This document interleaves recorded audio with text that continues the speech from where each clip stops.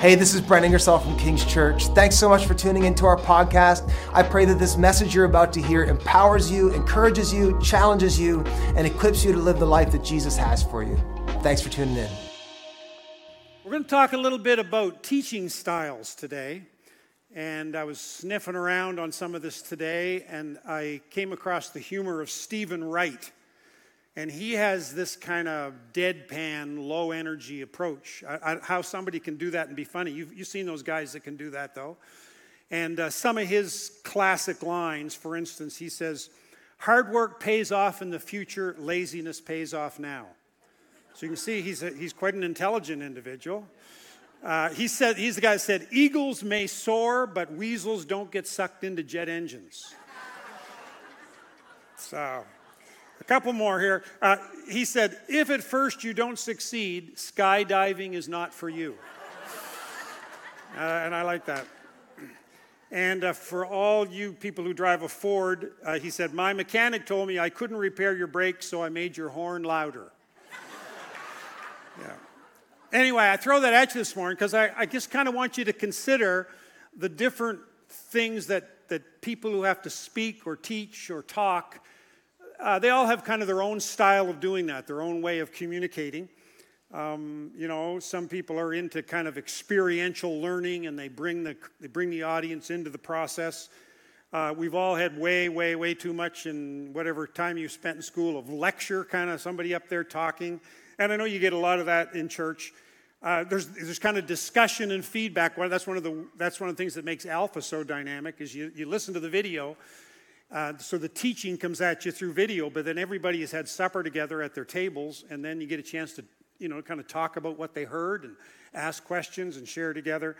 So that's an important way. Kind of peer-to-peer interaction, it's important. But we're looking today at a strategy that Jesus used when he taught, and it's called parable.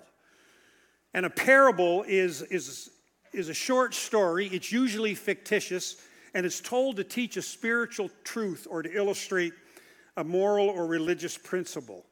And you're familiar with this. I know you are. I mean, some of Jesus' most familiar parables, the parable of the Good Samaritan, the parable of the prodigal son. At face value, parables are simple. They're almost too simple. They're unnerving because they're too simple. And they usually deal with material from everyday life. At least it was when Jesus' parables were about everyday life for the people at that time. Some of them, we're not that connected to, but it's stuff that the people who were listening to him in the context of it were very connected to. They were very familiar things. People could relate to those parables instantly because they knew it. And Jesus used this kind of teaching to great advantage. About a third of his teaching was parable. Matthew, Mark, Luke, they record a lot of parables. John doesn't include any, I don't think. But here's the thing about when Jesus talked in parables or taught in parables. It seems like he was doing two things at the same time. He was both clarifying truth on the one hand, but he was muddying the water on the other. And that's weird. He seemed to be trying to enlighten some people, and he seemed to be attempting to kind of confuse others. It was a strange way for him to choose to teach. Check out this. This is in Matthew 13, verse 10, and it's just some of his explanation of why he taught in parables. And he said this: "The disciples came to him and asked, 'Why do you speak to the people in parables?' And Jesus, replied, 'Because the knowledge of the secrets of the kingdom of heaven has been given to you, but not to them. Whoever has will be given more, and they will have an abundance. Whoever does not have, even what they have will be taken from them.'" That's a strange sentence. It's hard to understand, but when you think about it in the context of him teaching in an intentional way that some people get it and others don't get it. And he says, "This is why I speak to them in parables. Though seeing, they do not see. Though hearing, they do not understand or hear. In them is fulfilled the prophecy of Isaiah. You will be ever hearing, but never understanding. You will be ever seeing, but never perceiving." And here's some of the explanation for it. For this people's heart has become callous. They hardly hear with their ears. They have closed their eyes. Otherwise, they might see with their eyes and hear with their ears, understand with their hearts, and turn, and I would heal them. But blessed are your eyes because they see, and your ears because they hear. For I tell you truly, many prophets and righteous people long to see what you see, but did not see it, and to hear what you hear, but did not hear. And of course, he's speaking about the fact that after 400 years of silence, the New Testament declares that Jesus showed up in our world, as the Bible terms it, at the opportune moment, at just the right time, in the fullness of time. He came and he started teaching, but here's the deal. Not everyone was listening. And Jesus was teaching this style of teaching, and so he incorporated this parable thing, and a parable was kind of like a push. It was kind of like a nudge. It could push a person towards the truth, or it could push a person away from the truth. It all depended on the person. The Message takes the same passage we just read where Jesus explains why parables. Here's how the Message version puts this, and it speaks. Look at this. It says, Jesus said, you've been given insight into God's kingdom. This is the same passage now, just in a different version. You've been given insight into God's kingdom. You know how it works. Not everybody has this gift, this insight. It hasn't been given to them. Whenever someone has a ready heart for this, the insights and understandings flow freely. But if there's no readiness, any trace of receptivity soon disappears. That's why I tell stories or parables, to create readiness, to nudge the people toward a welcome awakening. In their present state, I love this, in their present state, they can stare till doomsday and not see it, listen till they're blue in the face and not get it. So, you got to be pretty careful in your life when you are contemplating receiving truth and listening to what God says. You got to think seriously about that. It's a big deal. I mean, even if you're in the habit of listening, trying to listen to the Lord, you've got to be very careful in those moments when you sense that He's speaking. And when I say He's speaking to you or to me. Like when there's a personal edge to it. I suppose every time you read the Bible, there is a personal edge to it. But there's those moments when it just feels like, man, that's jumping out at me. I mean, you've walked out of service sometime and you said, man, it just felt like Pastor Brent was just, that was for me. Well, that was the Holy Spirit applying that to you. And He can do that with something someone says or with a passage of Scripture. And you've got to be very, very, very careful not to push truth away or resist when you feel that the Lord is trying to push truth on you. You've got to be receptive. Because it's obvious that while the Word of God, especially the Word of God to you, can enlighten and inspire and lift up someone who's hungry and listening, it can confuse and even repel the heart of someone who is disinclined to hear. Now, I'm not talking about asking honest questions or doubts. Like, you can't follow the teaching of Jesus and not think He's open to questions. You see that in the Scripture, but anybody that you've tried here that's tried to walk with God in their life, you know that it seems like He's okay with you pushing back and you asking questions and you having doubts. I mean, how many times have you said after something happened or after you read something or you're in the midst of something and you say to God, God, what's up with that? Like, why? What's going on here?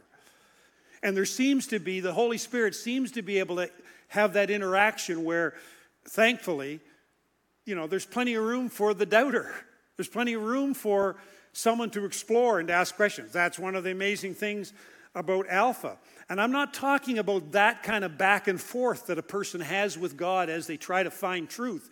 But I'm talking about a person who may have an inclination away from the Word of God versus an inclination towards God or towards the Word. An attitude of heart that like wants to receive and wants to obey versus an attitude of heart that's resistant and disinclined to listen. And I just have to tell you, I have been both of those people. And I've been both of those people in my very recent past. Like that is a part of who I have been and who I am. There are times when I just feel like God, I'm ready, like speak. And are times when I feel him working and speaking. That song, Holy God, or whatever is that a new song? It seemed new to me. It just, there are times when you feel like, wow, and you feel receptive. There are other times when you frankly feel ambivalent and somewhat disinterested, And what I'm trying to say to you is that seems to be a big thing when God is speaking. Be very careful when you choose to ignore or resist a word that's coming your way, especially from the Lord. Because you have to be ready to receive truth. You know that, eh? Like you're here, and you may hear what I'm saying or what God's saying or whatever, but that's only part of the deal. If you're not in the inner part of you, if you're not ready to receive and inclined to receive and bent with your ear, the ears of your heart, as the Bible says, if they aren't kind of inclined towards God and ready, you're not in the right posture. How many understand that not everybody's ready to hear the truth? They aren't listening. They have no intention of listening. Just because you go to a counselor for your marriage and they give you advice doesn't mean they can help you. If you're not listening and you're not there to receive and you're not there to learn, you can pay big bucks to a marriage counselor and have no intention of doing what the counselor says. Just because the doctor says, hey buddy, you better stop doing that or you better start doing that, means nothing unless you're willing to pay attention. Why? Because there are people among us that think they're smarter than the counselor. We think we're smarter than the doctor. We know more. We wouldn't know good advice if we fell over it, kind of thing. There are people that don't even recognize it when the people who love them the most are pleading with them to hear what they're saying. What's that? Remember that show that was on? They would stage these like interventions or something, and they'd have somebody in their family that was like climbing Fool's Hill and just really messing up their life and their family's life. And the people who loved them and knew them would kind of get together, and they'd walk in and didn't know that everybody was, it was a meeting. Those kind of people, and it's not just people with like those kind of problems. There's a lot of husbands that won't listen to their spouse. There's a lot of wives they're not listening to their family, to their spouse. They're resistant. They aren't listening to the psychologist. They're not listening to the doctor. They don't listen to their pastor. They don't listen to their mother. They don't listen to their spouse, their friends. And they're sure as you know it, they're not listening to Jesus. They don't have any intention. That's why in John 16:8, Jesus said, when the Holy Spirit comes, when he comes, he will convict the world of its sin and of God's righteousness and of the coming judgment. And the word convict there kind of means convince, persuade. When the Holy Spirit comes, he will persuade men of their sin. That's what he does. But you've got to be ready to listen. Did you ever have your mother or father say to you, like, dig the wax out of your ears because you're not listening to me, right? And we don't. Jesus knew who was listening. John 2:25 says that Jesus didn't need anybody's testimony about man. Here's the phrase, for he knew what was in a man. And so I'm saying all that to give you a little backdrop to this whole parable thing. That Jesus was laying this stuff out, but it wasn't like in a vacuum, as they say. He understood who was listening. He knew what was going on in their lives. He was strategically laying out truth for the people inclined to hear and the people disinclined to miss it. And we're looking today at the parable of the wheat and the weeds. And we've been systematically working through Matthew's gospel. The way the teaching kind of works here is is we will have times in the year when there's a special, maybe it's Christmas or coming up in June, we're going to be focused on drawing near to God. And we'll have a period of 3-4 weeks where we'll zero in on a particular issue and we'll leave Matthew's gospel behind. But then when that emphasis is over, we're back in whatever book we're journeying through, and Matthew is this one. And last Sunday, Pastor Brent was supposed to speak from the first part of Matthew 13, which is the parable of the sower and the seed. And we had so many baptisms that he basically got kicked off the stage, sort of. So he kind of set up the baptism and talked about baptism. But he's coming back he'll be here next Sunday. And the plan is, as far as I know, I'm doing the end of Matthew 13 this morning, and he's doing the beginning of Matthew 13 next week. So we're a little out of sync here, but I think it works because the two parables are different, but they relate. Spoiler alert, though, the parable of the sower and the seed says that God is planting seed, and the seed that he's planting is the word of God in people's lives, but not everybody's listening. Not everybody's receiving. You could read the parable of the sower and think, okay, God's batting about 30% on the seed taking root and germinating in someone's life. He's talking, but not everybody's listening. It was true in the time of Noah. It was true in the days of the prophets. It was true in the early church. It was true in the times of the reformers. It's true in the times of Great Awakening. It's going to be true when Jesus returns. The church and the people of God, people who are listening to God, are a minority voice. And that's true in our society, right? The people that are tuning in and trying to do what God wants to do. We're in a minority. A minority voice is pretty important. Like you may think, man, I think I'm the only Christian in my class or something at school. You ever remember feeling that way? Well, that may be true. You might feel that way. You might think, I'm the only person in my entire family that goes to church. I'm the only believer. You might be in that kind of a situation, but I want to tell you, a minority voice for the Lord always has been a very critical, important thing. And that's kind of what this whole chapter 13 zeroes in on, but Brent's going to download that next week. It's going to be awesome. And we're going to look at Matthew 13, verse 24 to 30, the parable of the wheat and the tares, or the wheat and the weeds. And it's not complicated. It's very plain. It lays it right out there, but it's pretty disturbing. And I want to say a few things about parables, a couple more things here before we get to it. I'm going to get to it. About where a person who's confronting the teaching of Jesus is. Like if you're here and you are listening to the preaching and the teaching and you're thinking about the Lord and you're kind of considering all this, I want to tell you what you got.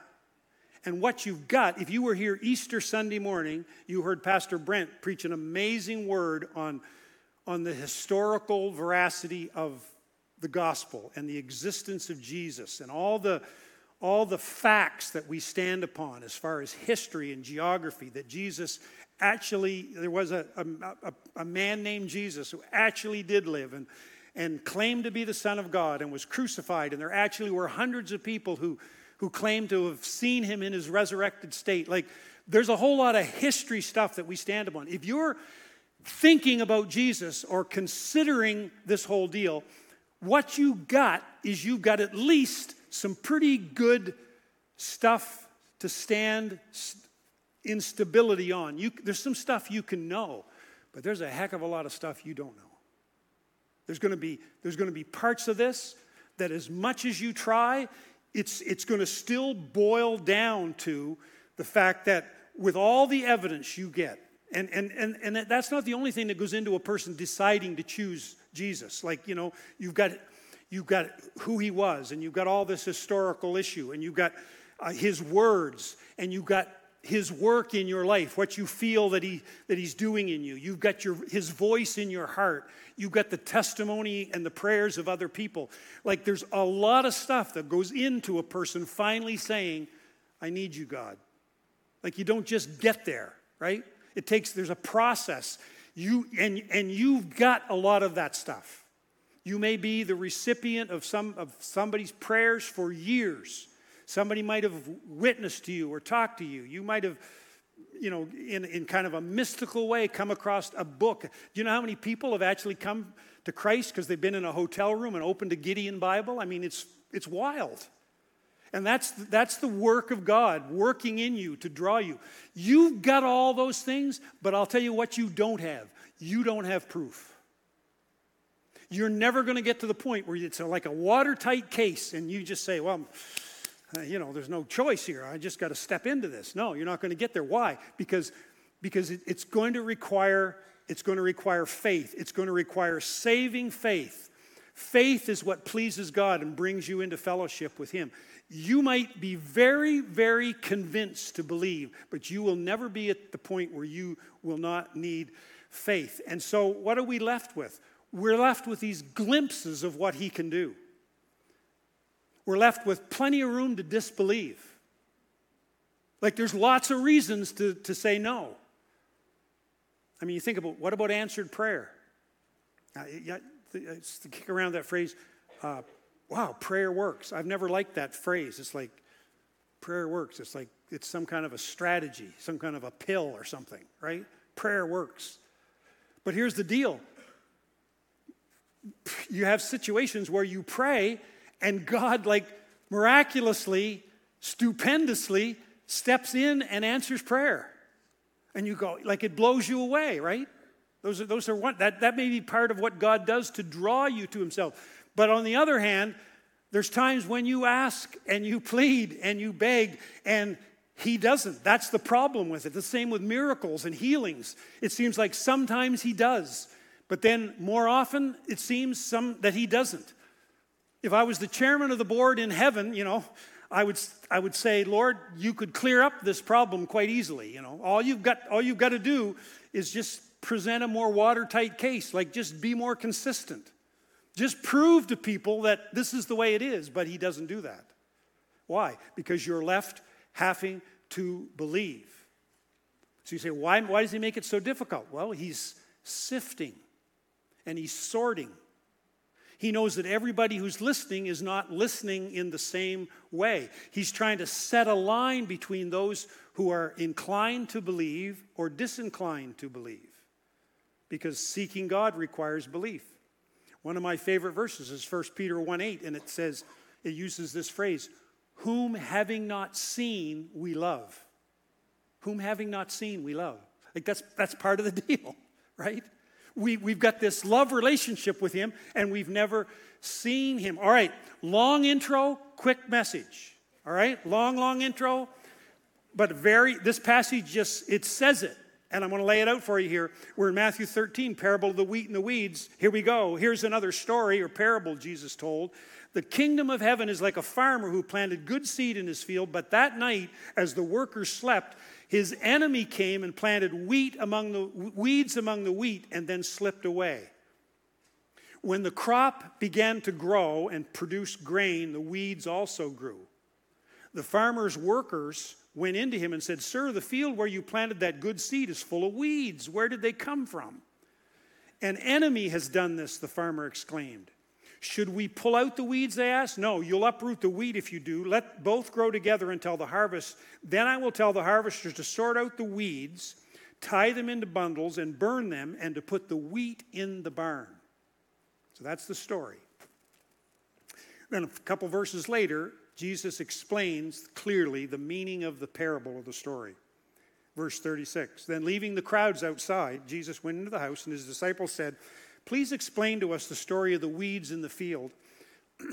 Jesus replied, 'The Son of Man is the farmer.'" He just lays it out. "The Son of Man is the farmer who planted the good seed. The field is the world. The field is the world, and the good seed represents the people of the kingdom. The weeds are the people who belong to the evil one. The enemy who planted the weeds among the wheat is the devil. The harvest is the end of the world, and the harvesters are the angels." So there it is. Just as the weeds are sorted out and burned in the fire, so it will be at the end of the world. The Son of Man will send his angels, and they will remove from his kingdom everything that causes sin and all who do evil.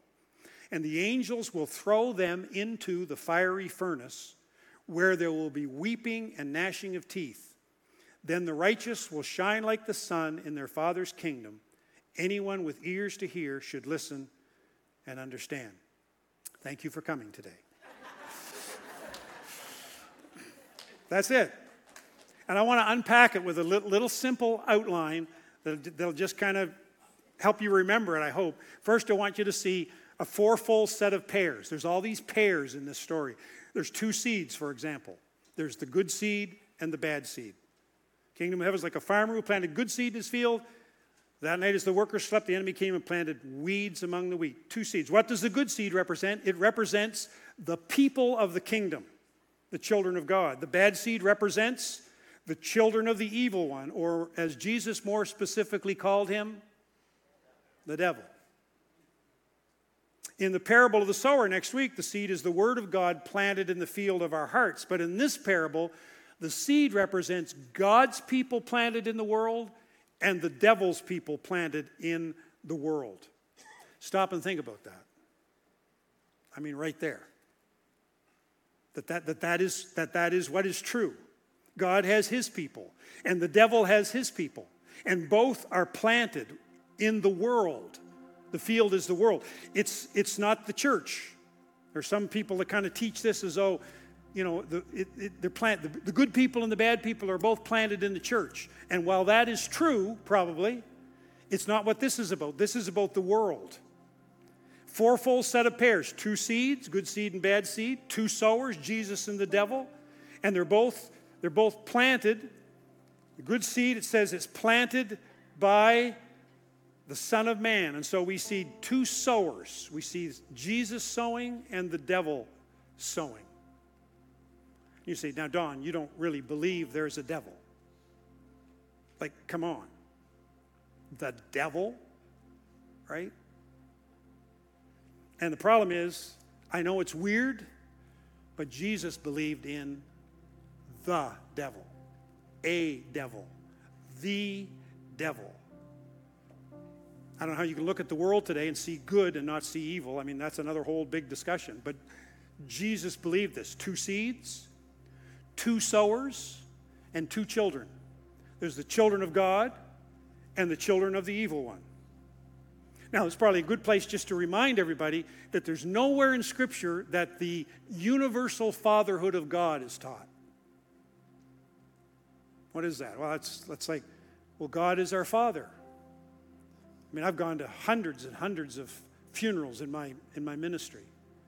And I've gone to some funerals where, like, you listen to the rector or the pastor or whoever teaches or preaches at the deal, and you'd think, we're all God's children.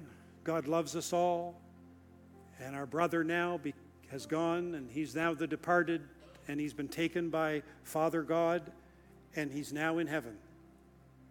It's kind of this picture that if you're alive, you're here, and if you're dead, you're in heaven. The universal fatherhood of God, because he's creator and he's God. I mean, part of me thinks that would be awesome. That would be awesome if that was true. But it sure doesn't seem true if you take the words of Scripture. The words of Scripture present a different feeling, that we're not all God's children by default. On the contrary, we're all the devil's children by default. Like, it gets worse, right? Because of Adam and Eve and because of original sin. The Bible says we were conceived in sin. We are born spiritually dead. We aren't good people who learn how to be bad. We are bad people who need to become good. Anybody raise kids, they got that one figured out, right? And that's really what the Bible says. There are two families in the world. There's the family of God, the children of the King, the redeemed of the Lord. There's that family, and there are the children of the devil.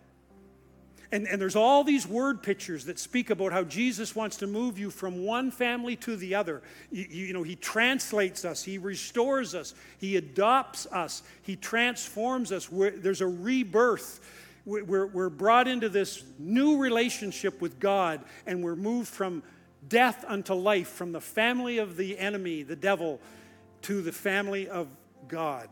It's an amazing, amazing thing. There are two seeds, there are two sowers, there are two groups of children, and there are also two plants, weeds or wheat. Weeds or wheat. And the weeds represent the children of the enemy, the wheat represents the children of God, and the implication is we're stuck with each other. The worker said, you want us to rip those bad roots up and get rid of it? Sometimes you think like, we just need to go into society and clean everything up and make this world a perfect place. And the Bible seems to indicate that's never has happened and is not going to happen. And we're in a situation where, as a minority voice, we have to live among the weeds. And we're planted. We're specifically planted there. But not only does God plant us, the enemy plants his people. And this is wild. This is weird. He can look pretty nice. The weeds can look, it can be pretty deceiving. Satan can look pretty sweet, pretty tempting. He can even take the word of God and distort it and misapply it. And even somebody who wants to follow Jesus can have the enemy come along and even take God's very word and twist it up and confuse them. I mean, it's bad, man. Right? That's the reality of the thing. Lots of Bible studies. If you've got a study Bible and you look down into that section, it's probably going to talk about that the weeds were what they call darnel wheat. It's wheat.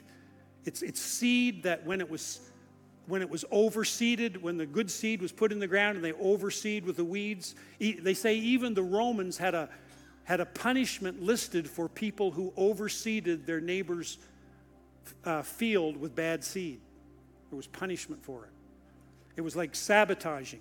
And this darnel wheat, when the seed would germinate and pop up, you couldn't tell it from the real thing. It was only at the time of harvest that it would become obvious which was bad and which was good. It was worthless. And the crazy thing is sometimes it feels like, man, I'm living in this environment. I'm the minority voice. I got to try to live out my Christian faith, and I'm just surrounded by all this stuff. And you get the feeling sometimes like, man, I got to do something different. What is there about us? It's always like the grass is greener on the other side of the hill, And I think part of what this parable is about is embracing the belief that God does plant us. He puts us. That there's good reason to believe that because you are who you are and what you are and where you are, as a follower of Jesus, He's got something for you to do there. I wish He would make it clear. I think there's people that live their entire life and never know what it was all about, but God's at work in that situation. He's planted you there.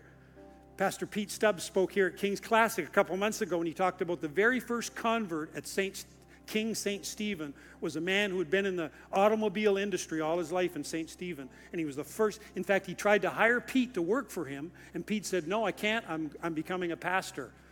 And Pete was leaving the RCMP, and this guy ended up receiving an invitation to come to church, and he became the first King's St. Stephen convert. And when he was telling that story, an older lady who was sitting in King's Classic and had been married to a man by the name of Stan Constantine, and they lived as a young couple in St. Stephen and worked in the car business, and their boss was this character who they prayed for and prayed for years. And until she sat there and heard Pastor Pete say it, she never even knew that their prayers for that guy for years had been answered until Pete said he was the first convert at St. Stephen. What I'm trying to say is, God's got you somewhere for a reason. He plants you, He puts you in that situation. And then, secondly, there's this framework for spiritual reality. A framework for spiritual reality. Just understanding that I'm in this situation with God and my relationship with Him and the people who are in my life and the work of the enemy and the work of God, and that's the hand that I've been dealt. And there is a God and there is an enemy and they're at work and they have two different agendas, and I'm navigating this world in that spiritual reality, and it's very, very important that I have on the full armor of God and I'm listening to the Lord and I'm tuning into what He says, and I'm as determined to make heaven my home as God is determined for heaven to be my home, because it's a dangerous road and the enemy is at work, and he's got his plans for me, and they're not plans for good. And there's this kind of framework to understand how we fit into the world in this parable. And then lastly, and I didn't know what to put for this last point, and all I came up with was a freaky and frightening implication. There's a freaky and frightening implication, because verse 40 says that as the weeds are sorted out and burned in the fire, so will it be at the end of the world. The Son of Man will send His angels, and they will remove from His kingdom everything that causes sin and all who do evil. And the angels, get this, look at this. The angels will throw them into the fiery furnace, where there will be weeping and gnashing of teeth. Then the righteous will shine like the sun in their Father's kingdom. Whew. Anyone with ears to hear should listen and understand. He not only speaks plainly about the devil, the personality, the devil, and his work in the world, but he also likens the gathering of the weeds to be burned and the wheat put in the barn. He likens that to the harvest at the end of the world, where the righteous will shine like the sun and the unrighteous will be gathered up for destruction. And he uses some very freaky and frightening imagery. Luke 13 has Jesus saying this same thing in a little different way. Someone asked him, "Lord, are only a few people going to be saved?" He said, "Make every effort to enter through the narrow gate, because many, I tell you, will try to enter and will not be able to. Once the owner of the house gets up and closes the door, you will stand outside knocking and pleading, 'Sir, please open the door for us.' But he will answer, 'I don't know you or where you came from.' Then you will say, 'But we ate and drank with you and you taught in our streets.' But he will reply, 'I don't know you or where you came from. Away from me, all you evildoers.' There'll be weeping," there it is again, "there'll be weeping there and gnashing of teeth when you see Abraham, Isaac, and Jacob and all the prophets in the kingdom of God, but you yourselves will be thrown out." So, just as we finish, I got to tell you that as it goes to styles of communication, most preachers or speakers, they have different way they prepare a message. And like for this message, I drove around for a couple weeks and listened to some other people preach about this when I was commuting and driving, and read, prayed in the Scripture, just kind of soaking on it. Then I get to the point where I dig out a legal pad and I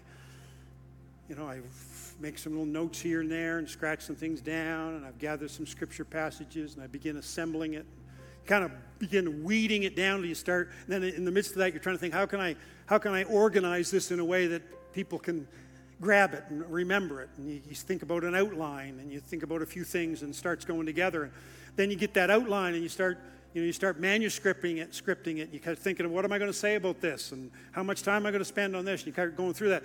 And when I did that, and I got to this last point, a freaky and frightening implication, and I put the Scripture in there, and then I thought, man, I got to say something about this, but I got nothing. Like I thought, Lord, I need a closing illustration. I got to kind of do something with this. I got to apply this at the end. It's like, that's it. That's it. That's what the parable is about. That if you're in the family of God, there's going to come a time at the end of time, or when you pass from this life, when you're going to be very, very, very glad that you were in that family. And if you're not in the family of God, you've never been born into His family and become a Christian, you've never felt remorse for your sin, and you've never felt a hunger for God and called out to Him and say, Lord, I need you. I want you. I need you to forgive me. I need you. If you've never kind of gone through that process, and that's why baptism is so beautiful. It's like, I don't care who knows, I'm in this thing, right? If that process, however, it's not the same for everybody, but it's a lot the same. If that's never happened to you and you've never been born into the family of God, and you die, or you're alive at the end of time when the wheat and the weeds are like, it's not a pretty picture. That's what the parable says. But I did come up with one more thing. And I heard 2 or 3 different people preaching this that included this. And I thought, man, this works. And that's this. Weeds can become wheat. Pretty cool. It's not specifically there in that passage, in that parable, but it's all over the New Testament. It's what we were celebrating last week. You are a weed. If you've never become wheat, you are a weed. But you don't have to stay a weed. That you can step through a growing relationship with the Lord through the Holy Spirit, where you come to an understanding of your need of Him, and you lay your life down before Him and say, Lord, I'm yours and you are mine. And mysteriously, beautifully, supernaturally, you change from being a weed to a wheat. You go from being a child of the enemy, a child of the devil, born in sin, conceived in iniquity, as the Bible says. You change from that spiritually. You change and you are adopted into the family of God, and you become His child. And there's probably numerous people within the sound of my voice that need that to happen in your life. There's a bunch of great things from this passage that speak to us, but boy, that's the big one. That's the huge one. That's probably, that's what. So I want to pray for you that if you're at that place and that point, and all these things have been working together, and this message becomes just maybe a part in that process, that you will bow the knee and make your peace with God. Father, I thank you for every person within the sound of my voice. Thank you that we can be in your presence. When we're in your word, we're certainly in your presence. And we have felt your presence here today as we have worshiped and prayed.